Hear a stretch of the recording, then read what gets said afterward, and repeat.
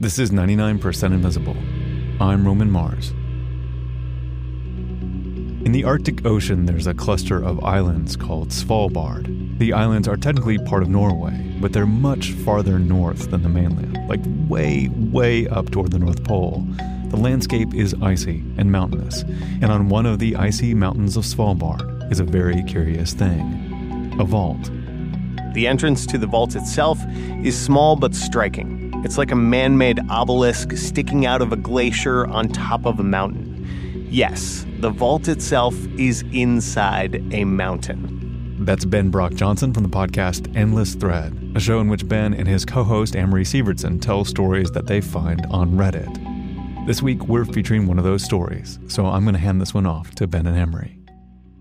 This story has actually been posted a few times by different Redditors, but it's about people who aren't necessarily Redditors. Haga, Marie Haga. Do you think Marie Haga is a Redditor, Ben? I don't know, but she definitely knows how to talk to interviewers. Do you want very short answers, medium answers? Marie Haga is a former Norwegian diplomat. She was a member of parliament in that country, former minister of energy. Her current job is to manage one of the world's most important vaults, maybe the most important vault in the world. Let me take you on a little tour. All right, Marie, lead us into this glacier mountain. You open these metal doors. It's like something out of a science fiction novel. And you walk 130 meters into the mountains through a tunnel. The walls are covered in snow and ice. Heck, they look like they're made out of snow and ice. There's this big chamber that I normally call the cathedral. It's painted white. It's a lot of ice crystals there. In this big room, you see 3 doors. These doors lead into 3 vaults. Vaults within the vault. What's inside? The precious treasure that is stored on permafrosty reindeer-covered islands in the Arctic Ocean by a bunch of Norwegians. Behind the iciest vault door at 0 degrees Fahrenheit. Boxes, boxes, boxes, and boxes of seeds. Seeds. Inside of these metal envelopes. 500 seeds per envelope. The seeds are from all over the world. And I mean all over the world. Every country. It's part of something called the Crop Trust. The Crop Trust is like this massive backup for the planet's food crops. There's only one backup, and this is it. And it's all thanks to a Russian guy with a crazy story. Don't worry, that's coming. But right now, how about a list of seeds in the backup from Marie Haga, whose official title is Director of the Crop Trust. So we are concerned to safeguard the 3,000 varieties of coconuts or the 4,500 varieties of potatoes, the 35,000 varieties of corn, the 125,000 varieties of wheat, or the 200,000 varieties of rice, just to mention some examples. There seems to be kind of a Noah's Ark aspect to this. That is actually a good description. It is kind of a Noah's Ark of seeds. And it is meant to be a backup if things go wrong around the world. And unfortunately, things do go wrong around the world occasionally. Once a decade, Svalbard staff is supposed to take new seeds into the vault. This is going to happen just a few weeks after this episode comes out, on February 26th, 2018. Marie Haga and her team will disarm the vault's alarm systems, turn on the lights to the long tunnel into the mountain, unlock and creak open the vault's big doors, and put more seeds inside.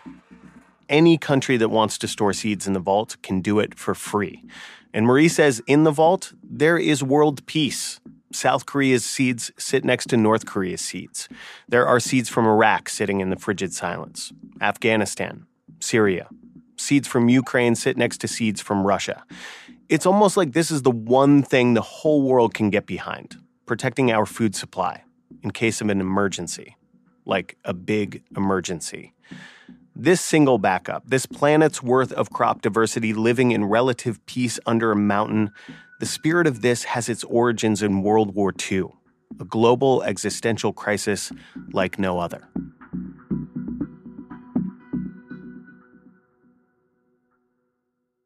Svalbard's story starts actually not too far away, in Russia. The guy you could call Svalbard Seed Vault's grandfather was a man named Nikolai Vavilov. I don't know what the Crop Trust, my organization, would have been without Vavilov. He really explained to the world back in the early 1900s how we globally are fully interdependent when it comes to crops. The crazy part of Vavilov's story, though, is that this man, a giant in the world of crop genetics, was thrown in a Russian gulag for his scientific principles. And a bunch of his devoted coworkers had to fend off rats and starvation to protect his life's work. The richest seed supply the world had ever seen, hidden away, underground, in its own vault, in what is now the city of St. Petersburg. Back then, though, it had a different name, Leningrad. And Leningrad was under siege.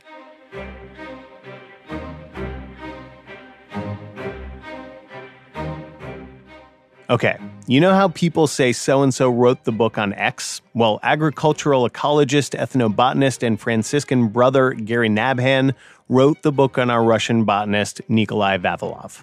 Well, Vavilov was from a very well-educated family in Russia. I think every one of his siblings became a scientist as well. The book is called Where Our Food Comes From, retracing Nikolai Vavilov's quest to end famine. In The Circle of Life, Gary's book shows that this Russian botanist and geneticist story really begins in famine just like it ends.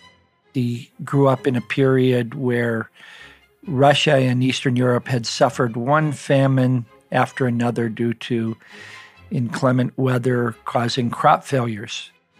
These famines that he grew up with, how serious were they?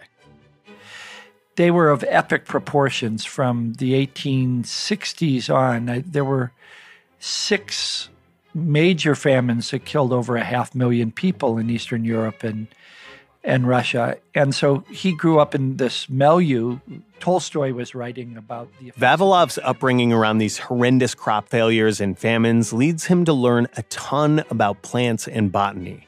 And as he is doing his work as a botanist in the 1920s, he starts to get into this idea that collecting the plants or the seeds, preserving and understanding crop diversity around the world might help fight off crop failures because he might be able to breed the plants and find certain strains that could resist bad weather and thus famine. There were people with their eyes on the same prize earlier on in history. Thomas Jefferson, for example, who collected seeds and brought back cuttings of plants to the Americas. But Vavilov was the first one who had the education in what we would call evolutionary biology, how plants adapt to different climates and conditions. He had sort of this humanitarian set of values that underscored the way he did science in sort of a remarkable way. I mean, he really was a superstar up there with Charles Darwin and other people that we could mention.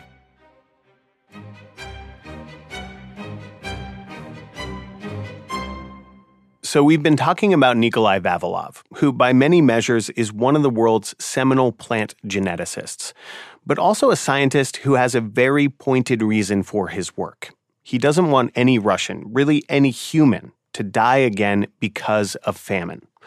Over time, this remarkable humanitarian way of doing science gains Vavilov a lot of followers, both in terms of the science and his altruism. And over his career, Vavilov does something that's pretty incredible. He and his team of scientists gather hundreds of thousands of different kinds of seeds from 64 countries. It takes over 100 different expeditions to do this. He's like Russia's Indiana Jones of seed collection. And he is super charismatic, he's handsome, he's good at raising money, but he's not without his detractors. Everybody famous has some haters, and Vavilov's got a problem. That problem's name is Trofim Lysenko. Lysenko starts out as a student of Vavilov, and Vavilov encourages him. But then Lysenko gets into this weird pseudoscience that rejects the idea of genetics, and he becomes this anti-science-based agriculture guy, which is a little odd because he also becomes the head of the Academy of Agricultural Sciences. Lysenko doesn't like Vavilov. They are rivals now, and Lysenko gains the ear and the favor of Stalin. It's August of 1940. You can almost guess what happens next.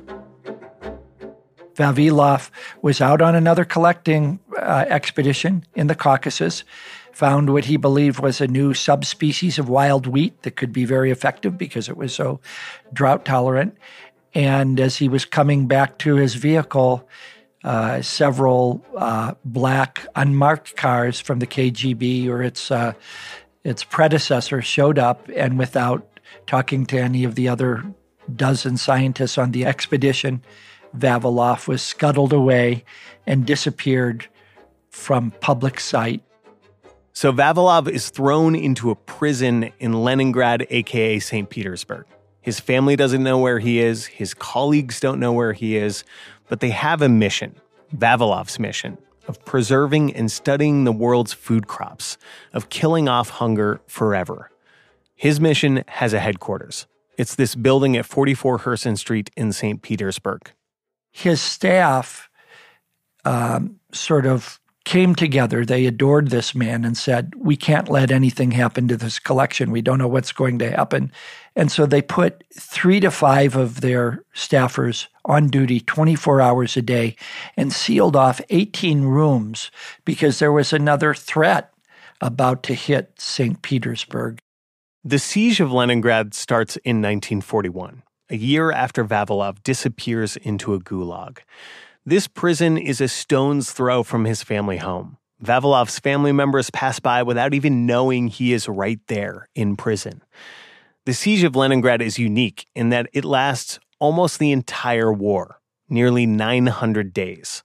The city is cut off on the north by the Finnish army and the south by the Germans. And at the time, it is one of the most destructive attacks on a major city in known history. Constant bombing, lack of food and water. People actually rush into the craters after bombs drop because water gathers in the craters. That's how they get their water. And through all of this, people are starving to death in Leningrad. Everyone, Russian soldiers, government officials, also the families of the scientists who are secretly protecting this massive seed bank. They are putting the location of the bank and the fact that it is full of food, seeds, rice, legumes, in the metaphorical vault. They are not telling anyone. And they are really freaking out, by the way, because Hitler is rumored to be really focused on capturing the seeds in this seed bank as part of his world domination efforts. So it really is a high-stakes mission. So think of it. You're starving to death. Your family is. You opt for staying in this very powerfully positioned, well-guarded building. And your weight is going down. Your immune system is going down. And as one of the curators said, when someone asked him, was it hard for all of you to try to keep defending the seeds when you could have eaten them to improve your own personal health? He said, well, it was hard to wake up in the morning. It was hard to get on our feet because we were so weak. It was hard to get our clothes on because it was cold, but it was not hard to protect those seeds. Tell me the story about the pea collection curator. Alexander Skukin took care of peas, peanuts, and other legumes. And he was one of the ones who died in the first year of the effects of starvation with his seed envelopes in his hand. We know that other people died of diseases carried by rats that they were trying to evict from eating the seeds. A rice collector named Dmitry Ivanov, he died within just a few feet of 1,000 packets of rice that just by boiling up water, cooking the rice could have saved his life.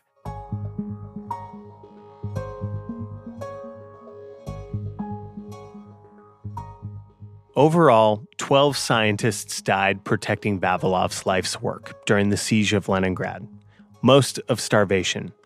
As for Vavilov, after a year and a half of eating frozen cabbage and moldy flour, he also died of starvation.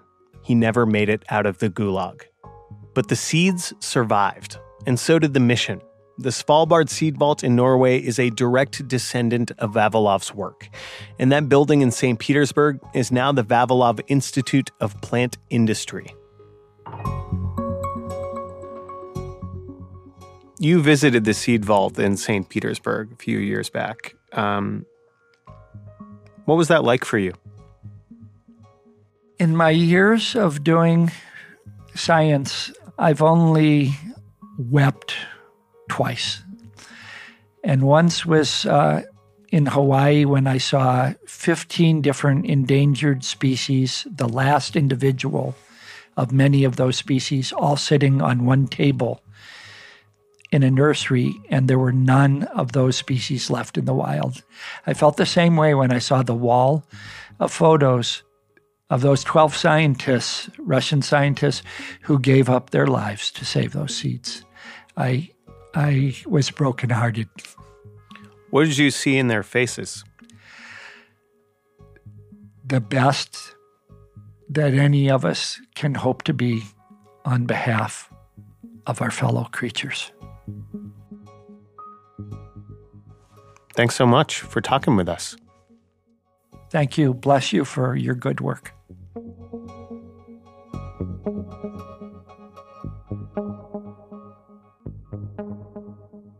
So, Amory, let's go back to Marie Haga for a minute, whose team of scientists recently opened the Svalbard Seed Vault on that frozen island in the Arctic Ocean. Yeah, so here's a question, Ben. If these countries store the seeds there for free, who's paying that Svalbard electric bill? Like who pays for the Seed Vault to exist? Great question. I asked Marie this. Our organization is first and foremost funded by governments. But increasingly, the Crop Trust is trying to work with the private sector. And Marie gave me an example. We have just developed a conservation strategy for coffee. Coffee happens to be very climate sensitive. And that is why we think that the major coffee companies of the world should get involved in our work and also contribute to funding it.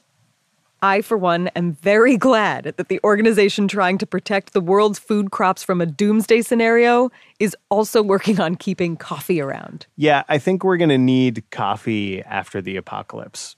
But for Marie, of course, it's bigger than coffee. You know, I consider it a great privilege to work on something so fundamentally important as safeguarding the diversity of crops. That job is really about safeguarding the basis for our food now and tomorrow and forever.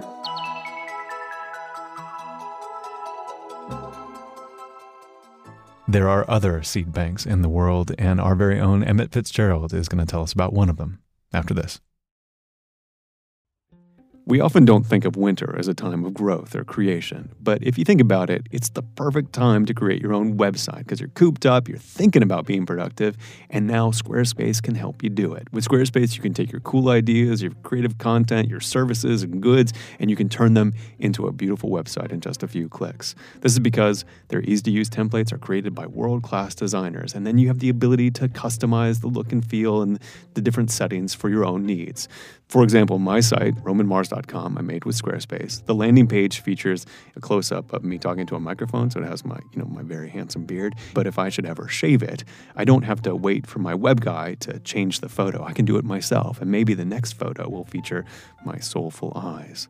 On one of the pages, I've also picked out some of my favorite episodes of 99% Invisible to share, and the audio is conveniently embedded, even on mobile. Try it yourself. Go to squarespace.com/invisible for a free trial, and when you're ready to launch, use the offer code INVISIBLE to save 10% off your first purchase of a website or domain.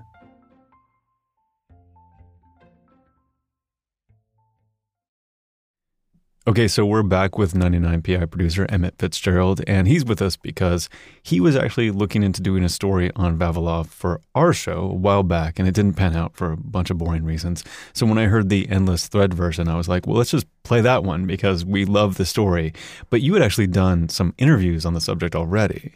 Yeah, and as I was researching it, I found out about this other seed bank. This one is based in Syria, and it's run by an organization called ICARDA, and that stands for the International Center for Agricultural Research in Dry Areas. And I actually spoke with the former director of ICARDA, Mahmoud Salah. My name is Mahmoud Salah. I'm the former Director General of the International Center for Agricultural Research in Dry Areas. And just like Nikolai Vavilov, when Mahmoud was a young plant scientist, he set off on his own seed collecting journey. And where did he go? So he went through all these Central Asian countries, places like Jordan, Lebanon, Iraq, Turkey. I collected in Afghanistan in August 1974. And at that time, Afghanistan was a peaceful country. It was a beautiful country. And I never forget the mountains of pistachio trees in Afghanistan. Mahmoud drove all over Afghanistan in this little Jeep looking for, wild lentils and chickpeas and pistachios like you heard him talking about. And he wasn't just inspired by Nikolai Vavilov, he was literally following in Vavilov's footsteps, or at least he was trying to. At that time, I had the map of Vavilov. Where did he go? So I was trying to follow the routes. But rural Afghanistan is extremely mountainous. Too mountainous for the Jeep, it turned out. We could not go to certain areas without going on a back of a horse or a donkey, because those areas are so narrow and so steep. But to be honest with you, even in 74, we could not follow what Vavilov did in the earlier years. And that's why you really admire this man. He was certainly a remarkable person. So what happened to all the seeds that Mahmoud collected? So those seeds were the beginning of the ICARDA collection. And ICARDA basically works with farmers in dry parts of the world. And one of the ways that they help them is by conserving and also breeding drought-tolerant varieties of different crops. And in order to do this, they've collected a huge variety of seeds from farmers all over the Middle East and North Africa. They've got one of the world's largest collections of drought-tolerant seeds, including thousands of varieties of barley and lentil and fava beans. And for years, this collection was stored in a facility in Aleppo, Syria. Which I can see the problem. Right. And when violence broke out in that country in 2011, the plant scientists from ICARDA started to get worried about their seeds. And so they sent some of the collection to other seed banks around the world. They were creating duplicates of the collection, in order to safeguard all that material. And then eventually they were forced to leave Aleppo. But we got the seeds out before the staff fully had to abandon the research station. This is Kerry Fowler, and he's actually the founder of the Svalbard Global Seed Vault, which we heard about in the Endless Thread piece. And Fowler ended up calling up Mahmoud and inviting him to store some of ICARDA's seeds up in the Norwegian Arctic. We got them up to Svalbard. When it became clear that those researchers were not going to be able to go back to their institution, and they had reestablished themselves in Morocco and Lebanon, they asked for their seed collection back so they could reestablish their seed bank. And so this was actually the first time that anyone had taken seeds back out of the Svalbard Seed Vault. And they used those seeds that had been stored there in that, tunnel in the mountain to create two new seed banks, one in Morocco and one in Lebanon. So it's almost like they had this external backup hard drive for their computer. Even if something happens to the physical computer, you've still got all the data, in this case, all the seeds with all their genetic material backed up somewhere else to start a new seed bank somewhere else. Yeah, that's exactly right. That's an analogy that a lot of people use. And, there are seeds in ICARDA's collection that you can't find anywhere else. So the consequences of not having that backup could be catastrophic.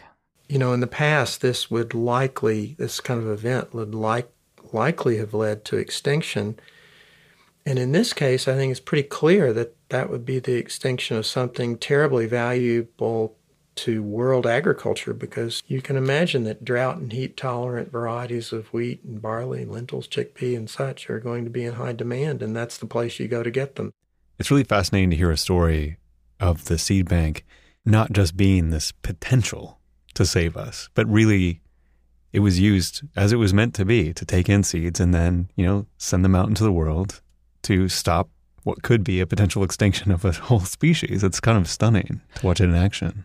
It's interesting because people refer to it often as the doomsday vault, and there's this kind of expectation that it's just waiting around for the apocalypse, so that we could then use these seeds to regrow, restart our civilization or something. But but Fowler actually sees it as having a much more active role as this kind of like this sort of backup hard drive for other seed banks around the world, so that if you run into trouble, you can store your seeds there and then take them out when you need them again. It seems like they're truly inspired by Vavilov's work. Yeah. I mean, and Vavilov obviously, like at the turn of the early 20th century, was super concerned about food security for Russia, and the idea was like, we've got to have our genetic diversity protected, right. And then obviously people were willing to die for that, with the idea that Russia needed these seeds on the other side of the war. And I think the challenges are different obviously today and more global potentially, but when you think about the importance for all of us of kind of protecting our genetic diversity, that it's inspiring. And a lot of these people continue to be inspired by Vavilov. He everyone I spoke with was thought, referred back to him very fondly. I mean, so much so that they literally followed in his footsteps. Right. Which doesn't seem all that practical. Right. I mean, and his the work that he did on kind of centers of diversity around the world and how he thought about seeds were very much like ahead of their time, and people still refer back to him, and his ideas have relevance today. 99% Invisible was produced this week by Ben Brock Johnson and Amory Sievertson. Mix and sound design by John Perotti and Paul Vakas. And music by Squelcher. This story originally aired on Endless Thread, which is a production of WBUR, Boston's NPR station, in partnership with Reddit. Iris Adler is the executive producer of Endless Thread. Michael Pope is the advisor at Reddit. From our team, senior producer Katie Mingle, senior editor Delaney Hall, and producer Emmett Fitzgerald helped bring this one home. The rest of the team is Avery Trufelman, Joe Rosenberg, Vivian Lee, Taryn Mazza, Sharif Yusuf, Sean Rial, digital director Kurt Kolstad, and me, Roman Mars. There are 11 of us now. We are a project of 91.7 KALW in San Francisco and produced on Radio Row in beautiful downtown Oakland, California. 99% Invisible is a member of Radiotopia from PRX, a fiercely independent collective of the most innovative shows in all of podcasting. You can find us all at radiotopia.fm. You can find the show and join discussions about the show on Facebook. You can tweet at me at Roman Mars and the show at 99pi.org. We're on Instagram, Tumblr, and Reddit too. But if you want a link and want to learn more about Endless Thread, the show we featured this week, which is very good, and I hope you enjoyed it, and I hope you subscribe to it, go to 99pi.org.